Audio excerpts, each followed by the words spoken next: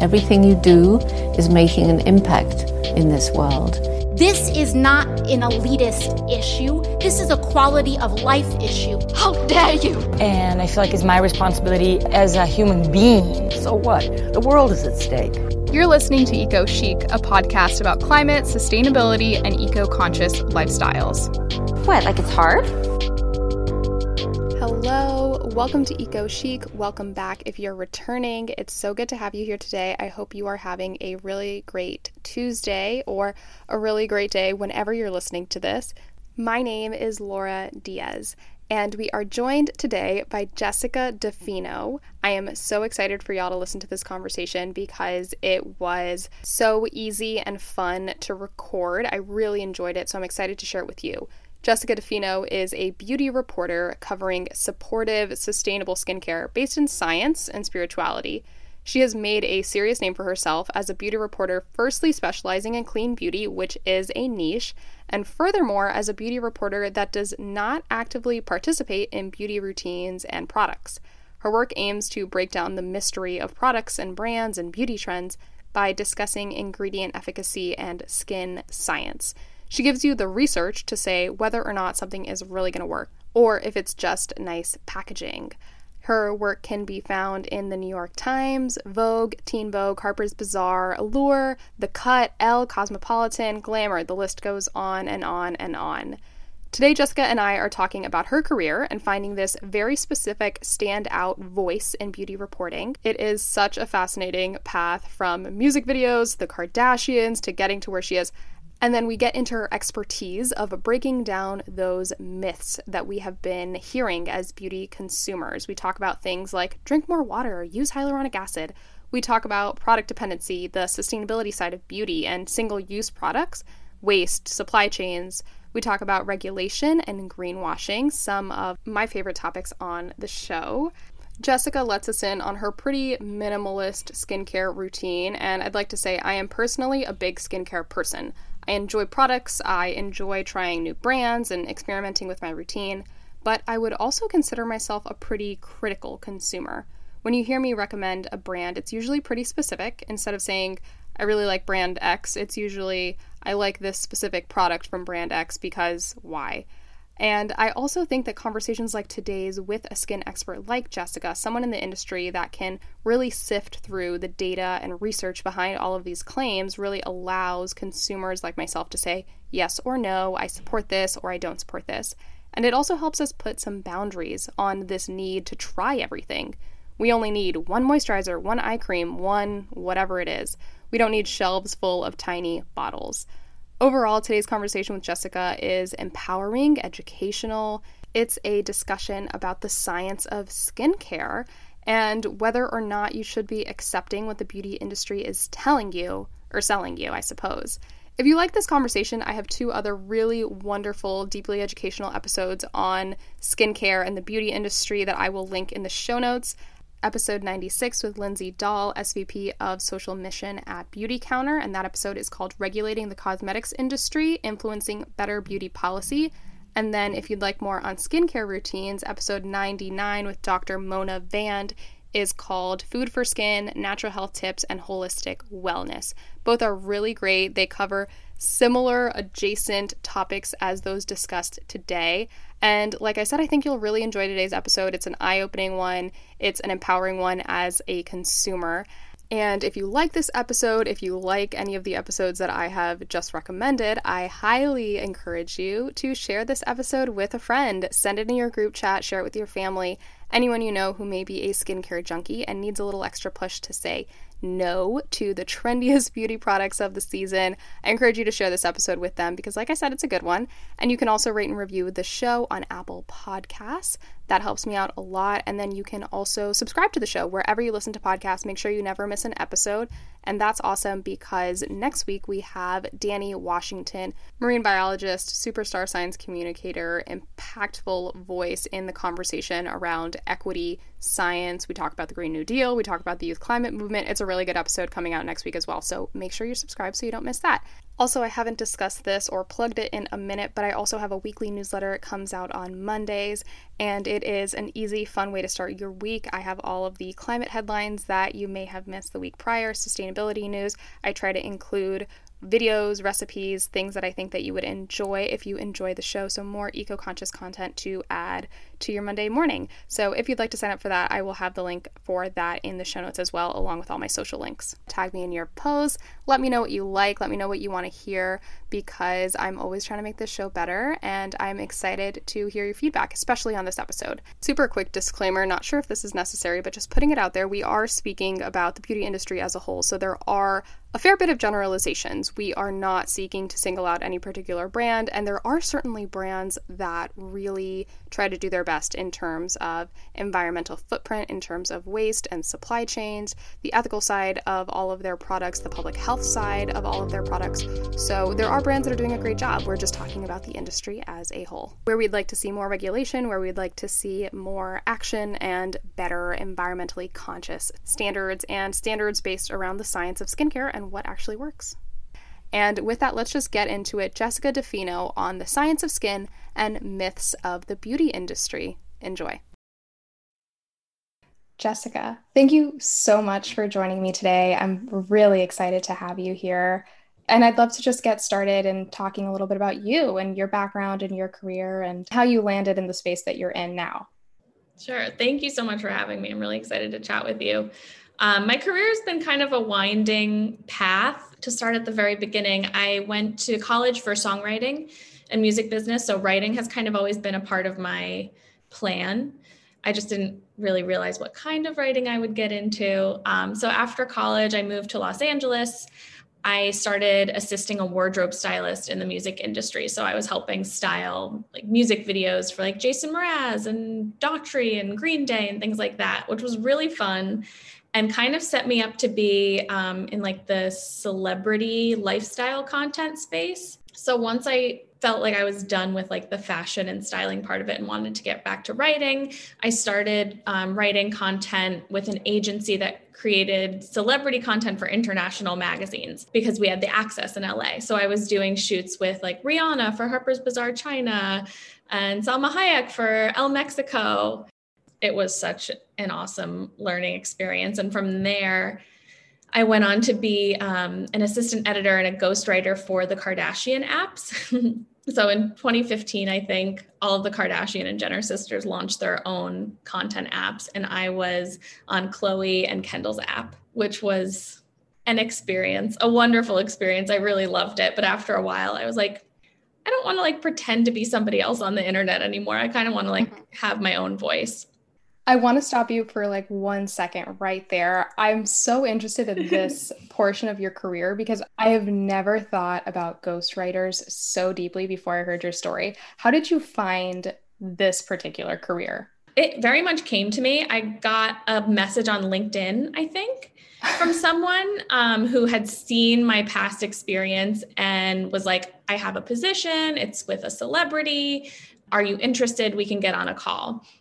So I had a call with this person because I was very interested, but they didn't say who it was. And they asked about different celebrities on the call. Like, what's your opinion on so-and-so? What's your opinion on this person? And one of the people out of like 10 people they asked about, or one of the like groups of people was the Kardashians. And at the time I was kind of into them. Like I watched Keeping Up with the Kardashians and I was like, I think that they're great business women, like female empowerment. Yay. So like that was the right answer. And on the next call, they revealed that it was for launching the Kardashian Jenner apps. And I was so excited. Like, I don't know, it felt like a big step. It was like, these are the most famous women in the world. And I get to create content for them. Like, that's so cool. Yeah. That feels like a huge step because it sounds like something that really did land in your lap. Mm-hmm. It really did. Yeah. I have to imagine for you, it must have been an interesting experience to have to live like them or get in their heads in a sense because you were creating this content on their behalf. Mm-hmm. It was so much fun. And I always say I worked with Khloe the most. Like Khloe is my favorite. I think she's so funny. She has the most personality. She's so sweet. She's like very nice. I loved working with her. So to get into her head in particular was a fun working experience for me because you could write the craziest stuff. Like I remember I wrote this like fashion countdown. Depending on how familiar you are with the Kardashians, like Khloe famously gets a camel toe very often and she's named it Camille the Camel. So like she let me write this like fashion countdown of like Camille the Camel's top 10 fashion moments. And I was like, I'm getting paid to do this. This is amazing. First of all, that's incredible. That's amazing. That's so funny. And that sounds like you had so much creative freedom. Like what an interesting role to grow into yourself as a writer. Mm-hmm. How did you go from creating Kardashian content to skincare and beauty writing? Because that to me seems like a leap too. Yeah, it's kind of interconnected. So once I started working with the Kardashians, it was the first time in my life that I had been exposed to PR mailings and getting free products. And suddenly all of these PR agencies wanted to send, La Mer and Fresh and all of these like skincare and makeup products. And I was just, drowning in expensive beauty shit and was so excited about it. So I think that like using all these new products coupled with like the stress of the job, because it was a very stressful job. It was fun, but it was like I was on call 24/7. The working environment wasn't the greatest. And it triggered a case of dermatitis. And dermatitis is kind of like, for anyone who doesn't know, it's kind of this catch-all phrase for like your skin is irritated, but we don't really know why, and we don't really know what to do about it. So the textbook treatment for it is topical steroids. And at the time, like you have this reaction like, whoa, but at the time I was just like, okay, give me the steroids. If that's going to make this rash on my face go away, great, I'll take it. Give me your strongest tube, give me multiples. And I was on topical steroids for 2 years. I found out later that you're supposed to only be on them for 2 weeks at a time. Otherwise it can cause some very serious issues, which all happened to me. The most serious of which is called skin atrophy. So it's basically like the thinning of your skin. The barrier is like completely worn away. Your skin is not able to like really support itself anymore. And you can continue using steroids, but then the steroids trigger more dermatitis. It's like this really vicious cycle of cause and effect. So eventually I developed immunity to the steroids, basically like they wouldn't work. They didn't do anything.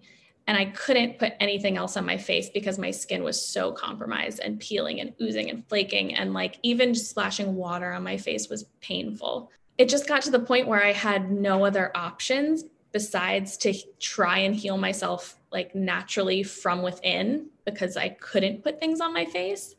So I just dove into this like rabbit hole of research that I've never really come out of and taught myself how to build up my skin with more holistic practices like, diet, exercise, mindfulness, meditation, mantras, gratitude, things like that. And from there, once my skin got a little stronger, it could handle like very minimal products. So even now I still use I'll use one ingredient, jojoba oil, and that's my moisturizer. I cleanse with Manuka honey. There's no ingredient but honey in there, and that's my cleanser. And if I use anything that's like pre-bottled, it still causes issues because my skin is still building itself back up. But I've kind of seen the sensitivity as a blessing because I can see when things are working and I can see when they're really not working, Right. I was just going to say that it must be so easy for you to feel like you're really in tune with your body. And I was also going to touch on this kind of beauty from within, internal, external connection. I think that's very often downplayed for some reason. I think that a lot of people don't understand that value of taking care of yourself in terms of diet and exercise and mindfulness and how that affects your skin, especially because I think people often forget that the skin is an organ and it's your largest organ and you have to take care of it the way that you take care of your internal organs. So I would love to talk to you a little bit about hydration because you mentioned jojoba oil, you mentioned moisturizing yourself from within. And to me, hydration from within just sounds like drink a lot of water. And I feel like that's what all the beauty magazines tell you. It's like, oh, I just drank a lot of water and my skin cleared up. So let's talk a little bit about hydration in general and what that means for you in this very holistic skincare space. So, I mean, hydration definitely is drinking water. There's a point to which your body is getting enough water. So if you're drinking 8 glasses of water a day, which, 8 glasses is still disputed as like the ideal. But if you're drinking enough water for your body a day, drinking more water won't hydrate you more. So like the water thing is useful to a point. But yes, drinking water and like eating your water-rich foods like apples and celery and cucumbers, like eating those, that's like the only way your cells get hydration. Your skin builds itself from within. Your skin builds itself from the innermost layer to the outermost layer. Yes, you have to drink water. You have to eat water-rich foods. That's a huge and most important part of hydration. I think something that people miss too is like your body needs certain minerals in order to be able to like absorb that hydration. I can't go into like all of the specifics right now. I have a list on my computer of like, okay, these are the minerals I need to get, but like magnesium, zinc, things like that. If you are low in those minerals, your body is not going to absorb the hydration that it needs. So there's like multiple parts to that. And then in terms of skincare, holding on to hydration is very important because the water does just evaporate. It's called TEWL, transepidermal water loss. So like the water that your skin cells are holding on to just evaporates. And that's a normal process and that's fine. And it is supposed to happen. But sometimes it just happens too quickly or too often or when it's not supposed to because the skin barrier is compromised. So part of the role of the skin barrier is to be able to hoard that moisture and hold on to it and produce our own NMFs. It's called natural moisturizing factors. So like your skin and your body really do all of the work of like glowy, moisturized, hydrated skin for you. And it just needs a few things from you in order to be able to do those jobs the best that it can. And now I want to talk to you about the myth of hyaluronic acid that I mentioned to you earlier was really the turning point for me in your work that made me completely rethink my skincare routine. So talk to me about hyaluronic acid and why we are kind of being duped as a society. Well, like hyaluronic acid, anyone who's interested in skincare knows what hyaluronic acid is. It's kind of like touted as this miracle ingredient, which it is in its natural state in your body. So like hyaluronic acid exists within all of us. It's mostly concentrated in the lower layer of the skin, so the dermis, and it's part of the extracellular matrix, along with like collagen and elastin, things like that. One of the substances that keeps your cells plump, hydrated, youthful, glowy, all of that. Like hyaluronic acid is amazing. It holds on to moisture. We all know there's that stat, holds on to 1,000 times its weight in moisture, which is, up for debate. There's not a lot of modern studies that prove that point. But all of the information we have on hyaluronic acid is about how wonderful it is in your body. It's very different when you're taking it from a bottle and putting it on the surface of your skin. That's just a different layer of the skin. It's not where it's like meant to be. It's not where it's designed to be. And then you take that moisture grabbing power of hyaluronic acid and you put it on the outside of your face and it pulls moisture from within. People always say like hyaluronic acid will grab moisture from the environment. There's really not that much moisture in the environment. Like there's really not. And so it's going to grab from the closest source, which is your skin cells. That has a temporary effect of making your face look very glowy and plump. And you're kind of tricked into thinking like, oh my God, look how hydrated and moisturized I am. Like I'm glowing. It's because the hyaluronic acid has pulled this moisture from deep within where it needs to be and brought it to the surface. You look glowy. You think hyaluronic acid is working. A couple days later, your skin is like maybe a little dull, maybe a little dry because it's lost a lot of moisture. So you say, let me put on more hyaluronic acid, and the cycle starts again. So really it's like kind of creating this product dependency and depleting our skin's moisture, but giving the temporary effect of more moisture. And it's just this like terrible product cycle. Right. It's a vicious cycle, really vicious cycle. I would love to harp a little bit on that term product dependency, because the skincare industry at the end of the day is an industry. And we all think that we're doing such wonderful things, taking care of our skin and buying all these products and having these really beautiful bathroom shelves full of little vials of whatever it may be that year. And I'd love to talk to you a little bit about product dependency. And this cycle of the beauty industry really selling us solutions to products that they create. Because like with hyaluronic acid, they always say you have to finish with a moisturizer because you don't want your skin to dry out, but it's supposed to moisturize you from within. So let's talk a little bit about product dependency. What's going on? Yeah, I think you hit the nail on the head. Most of the beauty industry consists of products that solve problems caused by other products.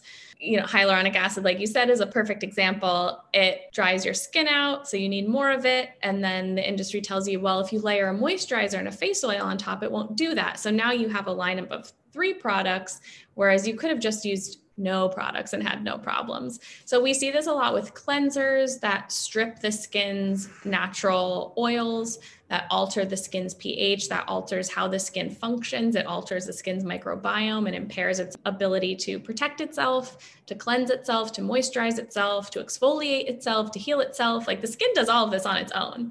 And then when we introduce products that are too harsh or not compatible with the pH of our skin, our acid mantle, or are not compatible with components of our microbiome, it just creates more problems that we need more products to solve. And I think we get so deep into this idea that if there's a problem, there's a product to solve it, that we don't think, what if I just remove something from my routine rather than add something to my routine? And what I've seen personally, what I've seen in my research, and what I've seen like anecdotally from just talking to people throughout my career is less truly is more. Like a lot of these problems kind of solve themselves when you remove the initial triggering product. Right. And on the flip side, you mentioned that you hardly use any prepackaged products, that you use jojoba oil and maruca honey. And I would love to know a little bit about this like package-free, super minimal skincare routine that you as an industry insider participate in. Mm-hmm. Yeah, for me, it like came out of necessity. Like I mentioned, like that was all my skin could really handle. And I really attribute that to my interest in sustainability because I didn't really care about sustainability beforehand. I didn't really know much about it. I didn't really think that I was having a particularly large impact on the planet, but using these natural ingredients and seeing how well they supported my skin, seeing how well my skin could heal itself really gave me an appreciation for nature. Like I just started like marveling at the wonder of all of this amazing intelligence that's built into our skin cells and that's built into the earth and nature and plants and the soil and how everything is interconnected and, these healing constituents of the earth that we can harness to help heal ourselves minimally and responsibly. And just, I don't know, really seeing the wonder of nature that way throughout how it helped me heal myself gave me this interest in sustainability. And so then I started to realize like, wow, this kind of single ingredient routine that I've made for myself where I'm not buying any products and I'm just using like literally 1 bottle of oil that lasts me 3 months and using that to support what my skin already knows how to do rather than trying to override my skin's inherent functions with all of these products. It's like, wow, this is actually very sustainable. It's probably the most sustainable thing we can do is learn how our skin and our bodies work, support that with practices rather than products, and then only add products in where our bodies need the support. Like for instance, I was on Accutane when I was a teenager. So was I. I was Really? on Accutane for probably about 8 or 9 months when I was 16. It was awful. Yeah. It was. And it cleared up my acne at the time, which came back with a vengeance later. But for me, it has really impacted my natural sebum production because what Accutane does is it like quote unquote destroys your sebaceous glands so that you don't produce oil and theoretically you don't produce acne. So for me, my skin has been very dry ever since. Has it been the same for you? Yes and no. I've moved around to a lot of different climates, which has also really messed up my skin, like really humid climates and then really dry, arid, high elevation climates. But for me, I had a really hard time for the longest time finding even like a moisturizer that worked or just meeting the bare minimum requirements, quote unquote, of my skin after Accutane for years. Yeah, totally. So like now, years later, it's been probably close to 15 years for me that I've been off Accutane, but I still have problems producing my own sebum. So I know, okay, I can't really rely on my skin's inherent functions to help me moisturize in that way. What product can I use to support the loss of that function? For me, that's jojoba oil. Jojoba oil is like a 97% chemical match to human sebum. So it does a really good job. I know, isn't that wild? I love that. Wow, that's incredible. I love oils in general. I think that there's something about an oil that just always feels so luxurious. And I buy pretty pure oils. The only thing I really look for is making sure that there's nothing else mixed into it. I love rosehip oil. I feel like it's crazy hydrating. Mm-hmm, I know that for some people it irritates them, but I love rosehip oil.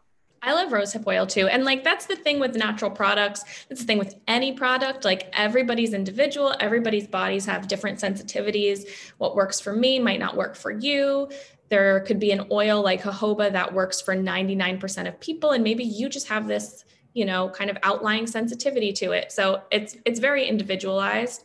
But yeah, I love oils too. And they feel so luxurious and they feel so good because that's what the skin barrier is made up of. Like, your skin barrier is fatty acids and ceramides and cholesterol and squalane oil. Like, these things are what make up your skin barrier. Those are the things that are sealing in that moisture that you're, hydrating yourself from within. And the oil lipid barrier is what seals it in and helps make you look glowy. So really, like, putting oil on your face is one of the more natural biocompatible things you can do with skincare.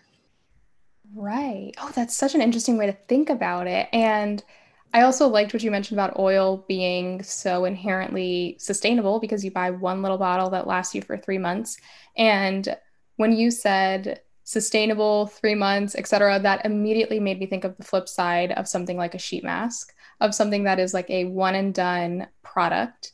And I think that a lot of people want those one and done products because it's easy, it's disposable, you see that immediate glow or whatever else it may be for you. And I feel like the beauty industry really hides a lot of that waste. When we think waste and lifestyle, we think fashion a lot of the time, but beauty is just as bad.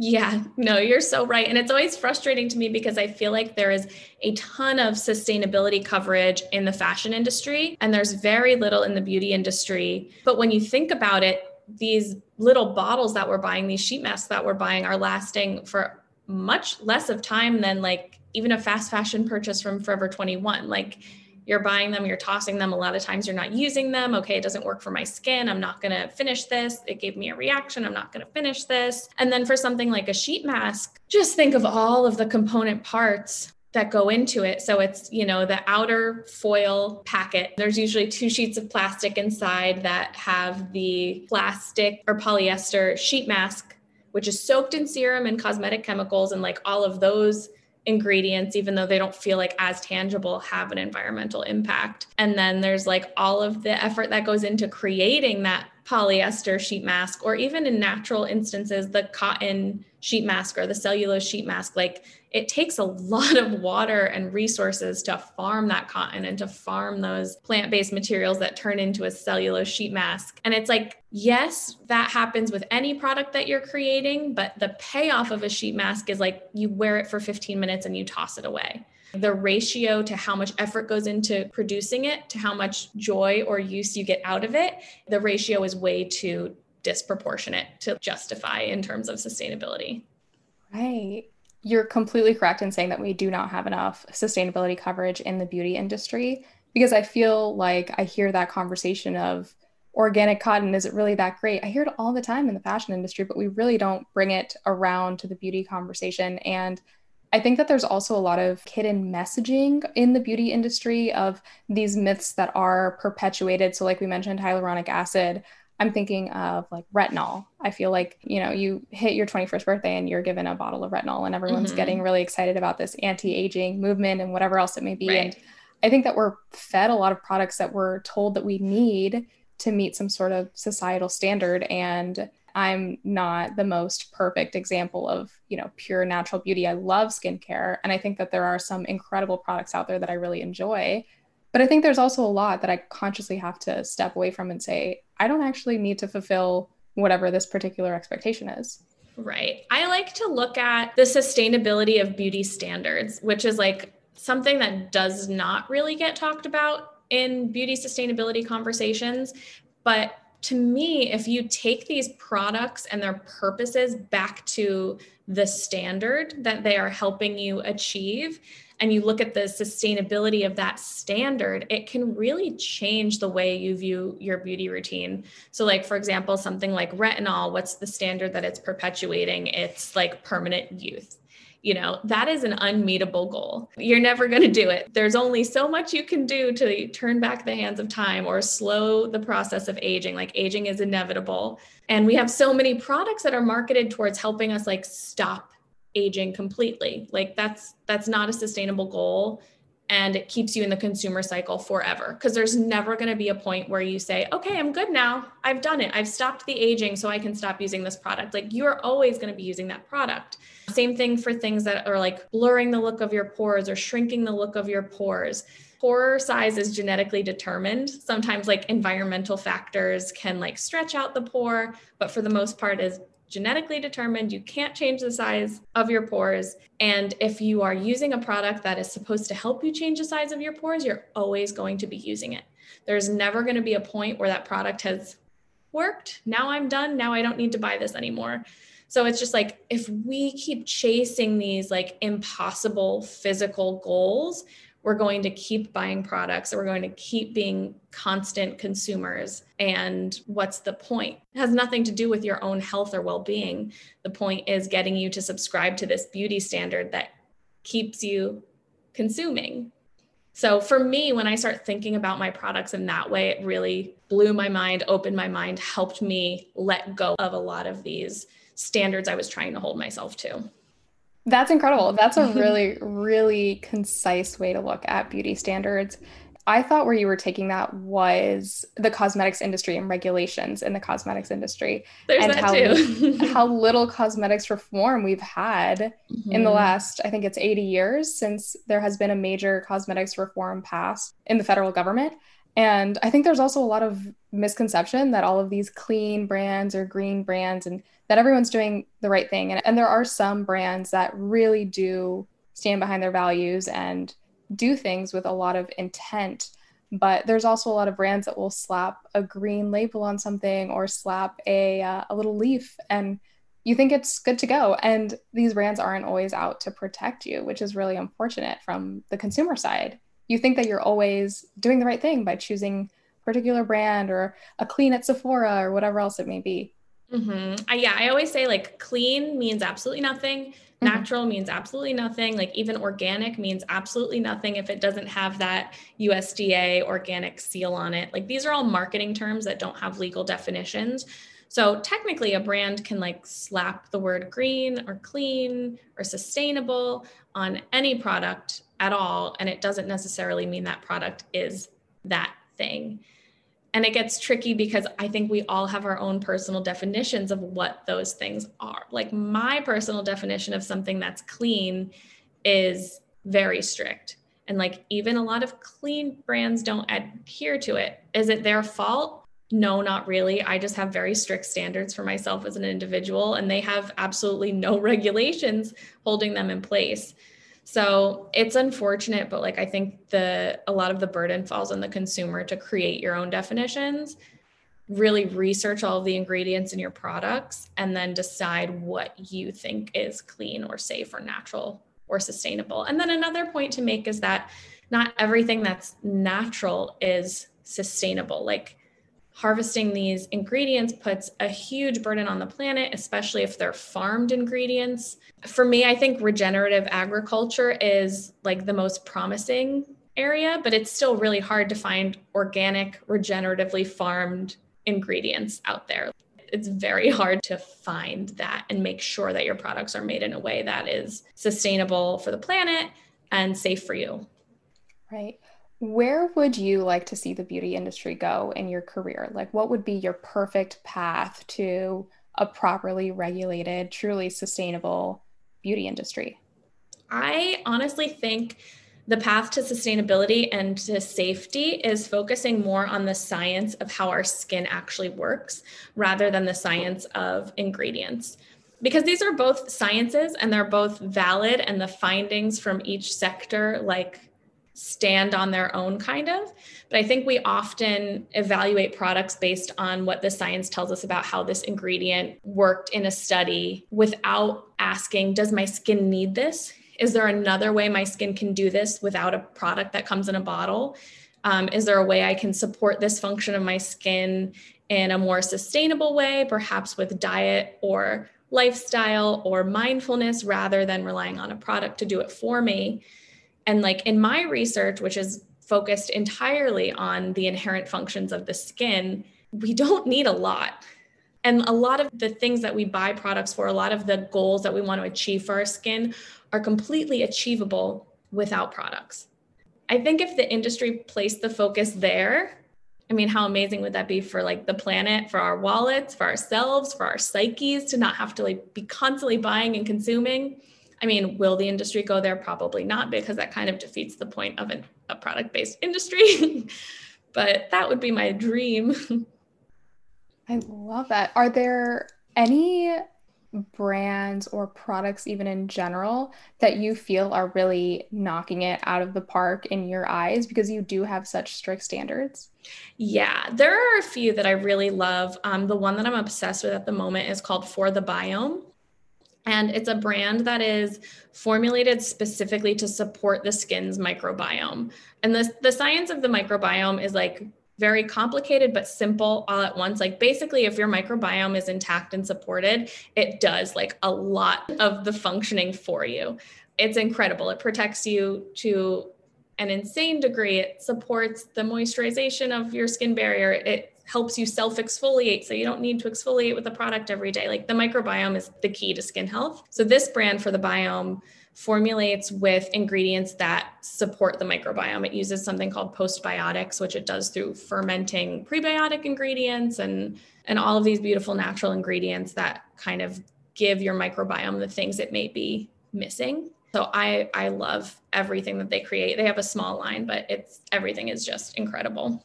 And I also love One Love Organics. They've been a favorite of mine for years. Everything is EcoCert. The ingredients are all sustainable. The packaging is all as sustainable as possible, like beautiful glass bottles. I really think that they like pay attention to all of those details, and it's very important to them to be sustainable. So when I see a brand like actually living out their values like that, I'm very happy to support it. I like that. I like that a lot. I actively look for brands who I feel like are living out their values. And I think that as someone who likes products, I mean, I wouldn't call myself like a heavy product junkie or anything, but I like products. I like seeing how things work for my skin. And I'm still in that experimental phase of my skincare journey. And I think that when I see a brand that can really stand behind their choices is important to me. I'm thinking of Beautycounter, because Beautycounter, I think, does incredible work, not just on the policy side, but they do a lot of community education with their products. Yeah. So I know that they have certain things that only come packaged in plastic, and they're very upfront saying, well, we couldn't put this in glass because of this particular ingredient, or because this can't be exposed to oxygen or light or whatever else it may be. And I think consumers are looking for answers, especially when you find a brand that you think may not be doing everything in their power to do the right thing. Sometimes there are reasons behind that. And I think being transparent as a brand is so important and incredibly undervalued, I think. Yeah, I love Beautycounter for that reason as well. I love their legislation. I love their transparency. I also think that they're really pushing the idea of what sustainability is. Like they're bringing it into new territory. Like one of their latest launches really focused on sustainably sourced vanilla. And the sustainability of it was focused in the supply chain. Like, is the harvesting of this vanilla sustainable for the people and the cultures who are picking it and growing it and harvesting it? And I think that's something that often gets overlooked. Like sustainability at its core is about people and the planet. And if your practices as a brand are not allowing for your workers to collect sustainable living wages and lead a sustainable lifestyle themselves, like, can you really say you're sustainable? So I think that's really interesting in the work that they're doing right now. Right. Oh, I really like that we brought it back to people and the ethical side of a supply chain, because now I'm thinking of like the great sustainability brand of Patagonia. Like they're the golden child of good quote unquote companies. And when you think about a corporation that not only stands behind its products for a lifetime, but also has no problem being upfront about how their corporate offices are run, or what their sustainability goals are, their climate action goals are, what their justice goals are when it comes to their racial equity in the offices. I think that looking at a brand from all of those angles and all of those internal angles is becoming more and more important to consumers, especially in 2020. Like, there's never been a better time to question who it is that you're buying from and who you're supporting and who you're spending your money on. Mm-hmm. Yeah, I think it's this increased focus on, like you said, people over products. And even from brands that are producing the products that we are buying, like, we want to know that they value us and they value our future and our well-being more than they value the thing that they're producing. And that should be a no-brainer. That should just be like how human beings work, but it's not. So when you do find a company that prioritizes your well-being and the planet's well-being over their own product, that feels really special. Thank you so much for listening to that episode with Jessica DeFino. I hope you really enjoyed it, learned a little something about your skin and about your skincare products.